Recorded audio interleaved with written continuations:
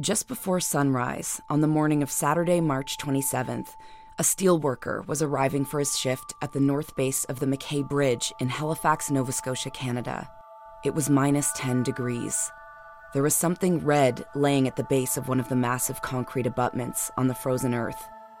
He realized it was a person, a dead body, he thought. But Holly Bartlett's heart was still beating. Holly Bartlett was found unconscious under the McKay Bridge after a night out with her friends. She was laying underneath the bridge for 5 hours, freezing. The 31-year-old's death was ruled an accident. Drunk, blind girl, case closed. No foul play is suspected. They didn't even have the autopsy done. How can there be 6 different stories to how that went down? That's the million-dollar question. This has become one case that was never solved, and it should have been. I really would like to know what happened to Holly. Somebody knows. I'm Maggie Rahr, and this is What Happened to Holly Bartlett.